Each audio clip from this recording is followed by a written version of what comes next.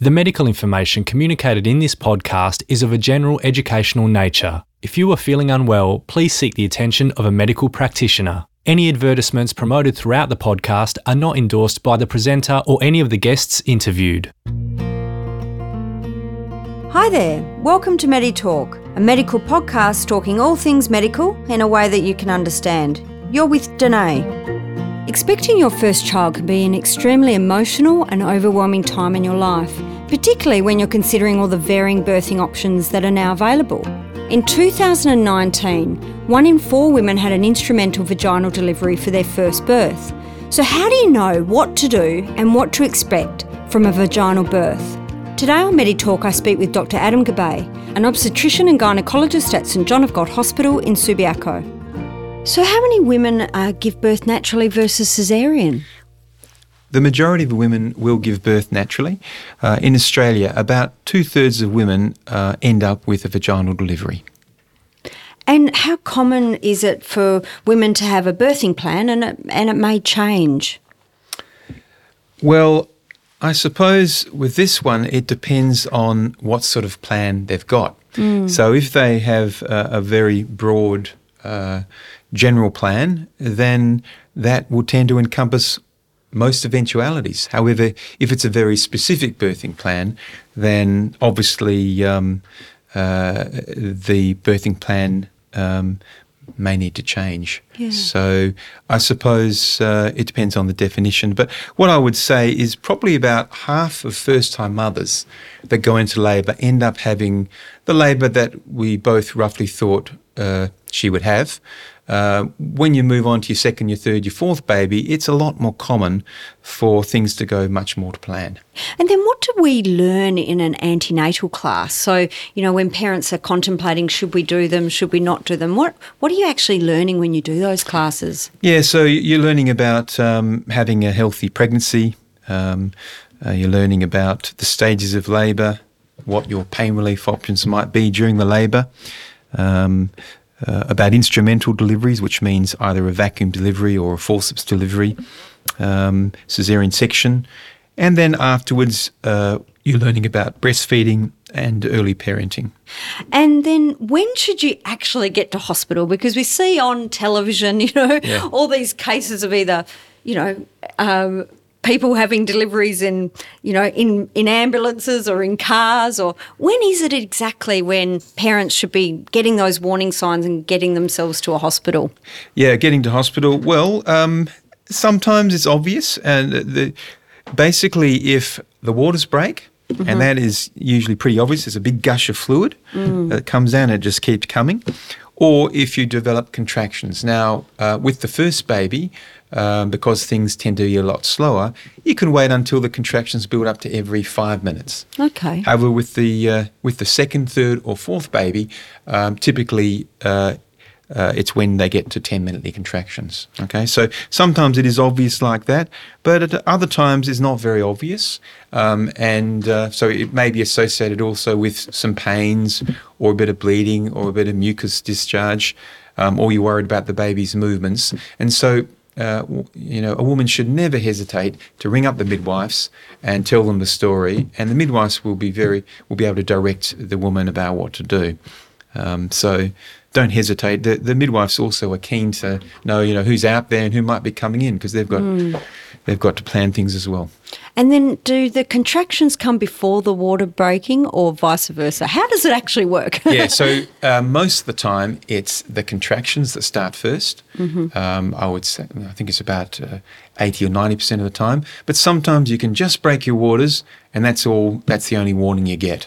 But eventually, in most situations, the contractions will then start up in the next few hours or occasionally day or two. Okay. And then how long from a woman's water breaking to starting labour? Can it happen? Can it vary between women, and how much so? Yeah. So it's quite variable.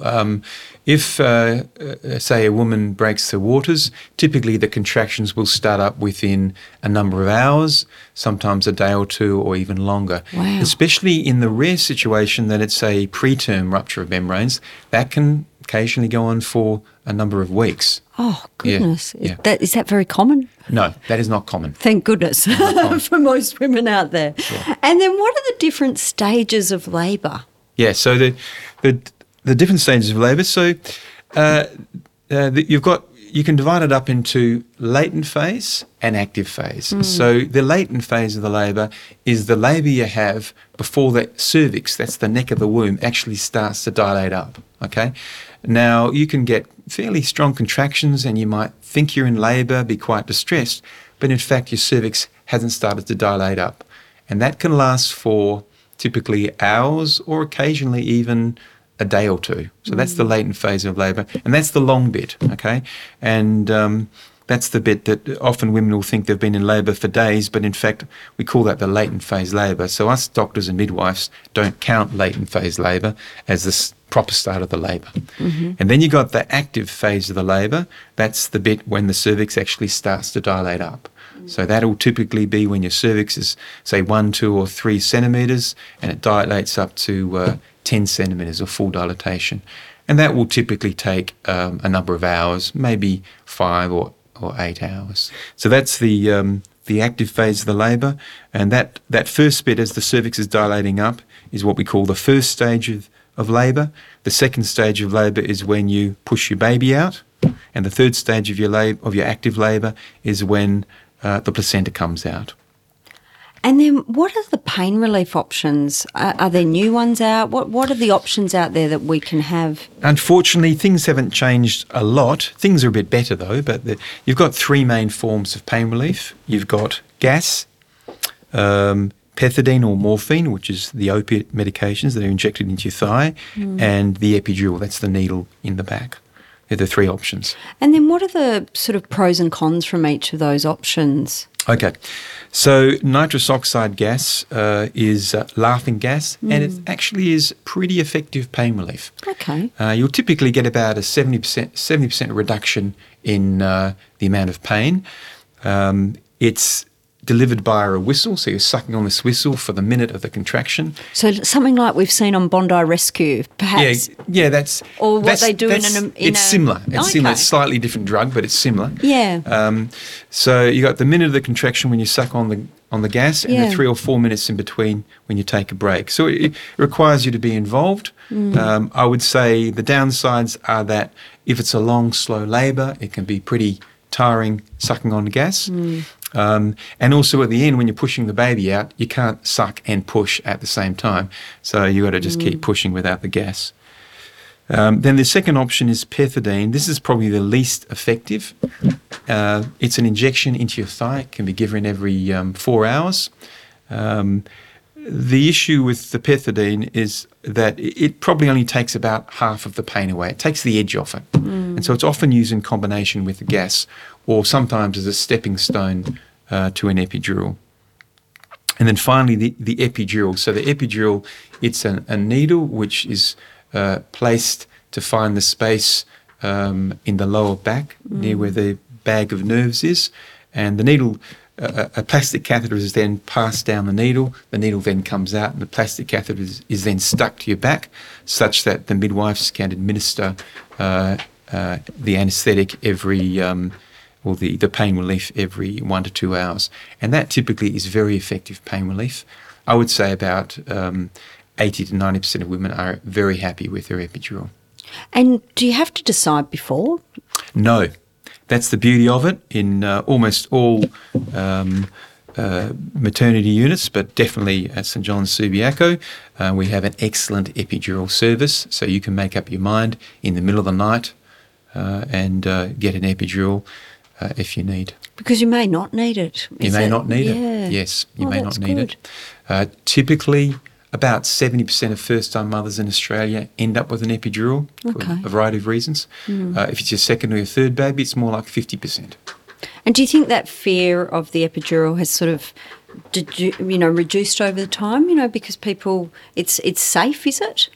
Yeah, look, the epidural is extremely safe, I would have to say. That's good. The chance of having some sort of complication of of a moderate nature is the commonest one I'm thinking would be about 1 in 200. The commonest one I'm thinking about is where when the epidural needle is put in, it can tear the bag of nerves, and so you leak that spinal fluid. You get this terrible headache that can last for a number of days. That can be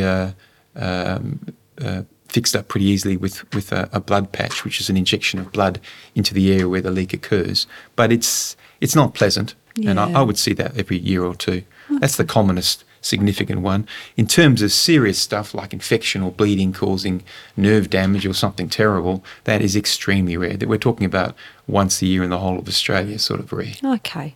And then when are women encouraged to push? Okay, so first of all, you've got to get to full dilatation. So that's when the cervix has gone from a few centimetres to becoming 10 centimetres of fully dilated. Okay. Now, if you don't have an epidural in, you'll tend to have a very strong urge to push at that stage. We let you push. However, if you do have an epidural in, you'll often have very little feeling down there. So we quite commonly give you another hour to let the head descend even further down into the vagina. But then we get you pushing. Okay, so we get you pushing once you're fully dilated, and sometimes with an epidural in, we can wait another hour. Okay. And then episiotomy, can you just explain what that is and when you might be recommended to have one? Yeah, so an episiotomy is a surgical cut so as to enlarge the vulva and vagina where the baby's actually coming out from. So it's made with a pair of scissors, sharp scissors, and if one imagines a clock face, it's at the back of the vagina, cut in the direction of the 8 o'clock, like so as to not be anywhere near the anal area. Okay. And does it happen fairly quickly, and is it very painful? We would only do an episiotomy with pain relief. In other words, if you have an epidural in, or if you don't have an epidural in, we give you some local anaesthetic prior and then cut with episiotomy. We never cut episiotomies without a pain relief. And how common is natural tearing? Essentially, the way to look at it would be 1/3, 1/3, 1/3. So 1/3 no tearing, 1/3 tearing, and 1/3 episiotomy. So how is it that some women tear and some women won't? Is there a rationale behind it? Is it because of the delivery, the baby is bigger and the woman might be small? Is it, is there more sort of risk of you tearing versus... It's one of those things that it's the decision made at the last minute, and it is relatively hard to predict. Yeah. So there's no question, if it's your second baby, you have a much lower chance of tearing or needing an episiotomy. Of course, common sense things, if it's a huge baby around the wrong way, in other words, with the woman lying on her back, the baby is coming out looking up to the ceiling. That's a much bigger diameter of the head coming through. That's a posterior delivery. So obviously you'll have a higher rate of tearing and episiotomy. And then if a forceps are used, so very rarely these days we use forceps. Forceps like metal tongs, they go around the baby's head, and of course you're not only pulling out the baby, you're pulling out the forceps around the head. So in that situation you need to make an episiotomy. And can you prevent a natural tear from happening? Look, there is some reasonable evidence that preparing yourself prior to the delivery will help. We call that perineal massage. Essentially in the last number of weeks leading up to the delivery, the woman or husband massage the back part of the vagina where the vagina and the anus are closest and stretch that up. And there is some evidence that reduces the risk of tearing, of pain, and need for an episiotomy. Okay. So that can be done. How does a woman heal after perhaps having a little bit of tearing? Yeah, it's sort of common sense stuff mainly. Hygiene in that just a shower or maybe a salt bath each day. And sometimes we actually use estrogen cream. Oh, right. And this is because when you've had a baby, you are relatively estrogen deficient. In other words, you have low estrogen hormones. Estrogen's the hormone that gives women the soft thick skin. So that can be applied in the evening time over the area where it's sore, and that definitely improves the situation. Okay. And then what are some common complications that come after giving birth naturally? You know, such as bleeding, infection. Yeah, so the common one would be infection. So the two common infections are infection where the tear or the episiotomy are. When I say common, maybe 1 in 50 women, 1 in 25 women. That's typically sorted out relatively easily with antibiotics. Okay. The other relatively common infection would be infection in the lining of the womb, where the placenta was. There's a raw patch there that can get infected. Again, that's usually treated with antibiotics. Occasionally, there's a bit of material left behind, such as membrane or a piece of placenta. That's not always possible to be determined after delivery because the placenta might look as though it's complete, but there might be a small amount left. And in that situation, sometimes the doctor needs to go back and remove that with a little operation. The other one would be mastitis or breast abscess. Yes, is that common? Yes, that is very common. Unfortunately, maybe 1 in 15 women get mastitis. If you've had one bout of mastitis, it's much more common to get another. But the important thing is to get onto it quickly. Yes. So as to prevent breast abscess, which is much less common, but that's not nice, breast abscess. That will need to be surgically drained.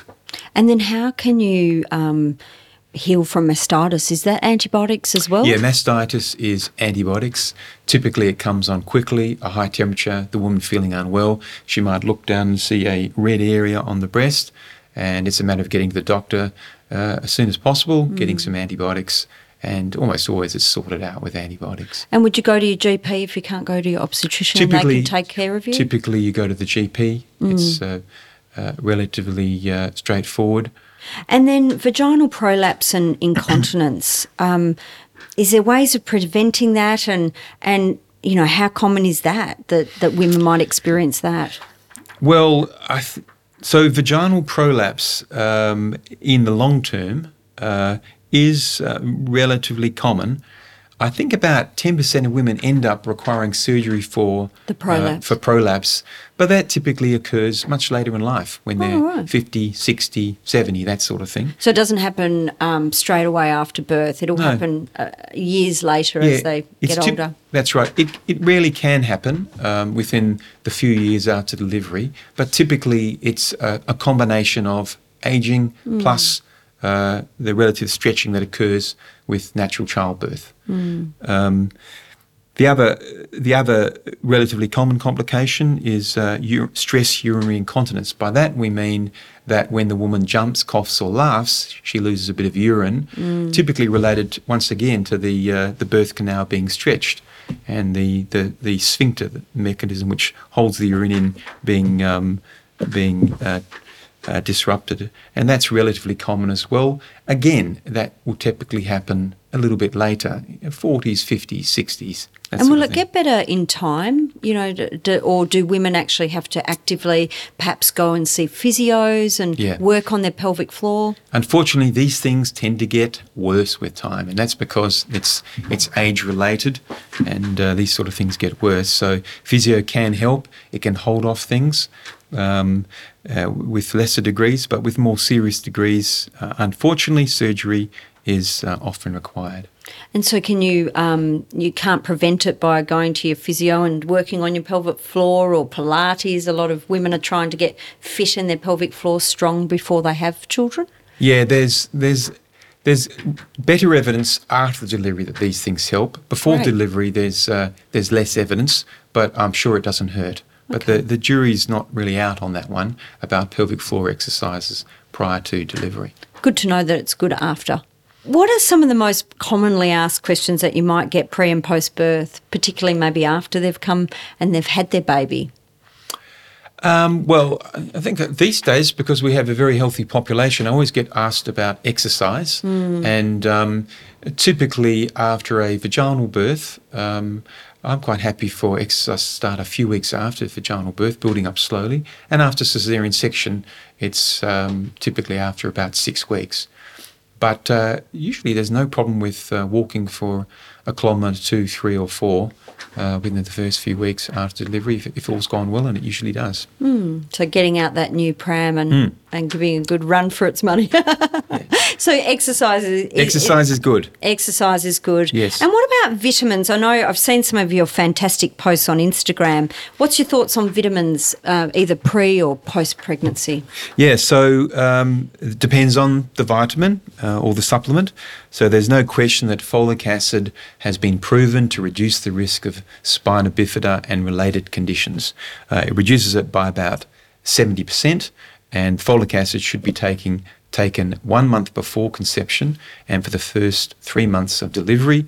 It's typically 0.5 milligram of folic acid. If you have specific conditions such as, say,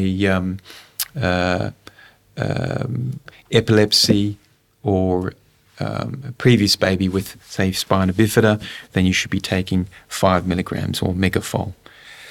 Regarding iron, in my opinion, iron supplementation is a very good idea. Most women typically are close or iron deficient in pregnancy. However, you can get the iron you need from a very healthy, varied diet, but it usually requires meat. And a lot of my patients don't eat a lot of red meat. So if they don't eat a lot of red meat, definitely iron supplementation. Regarding general vitamins, I think it's a good idea. There is some evidence there's some evidence from studies that multivitamin supplementation in places where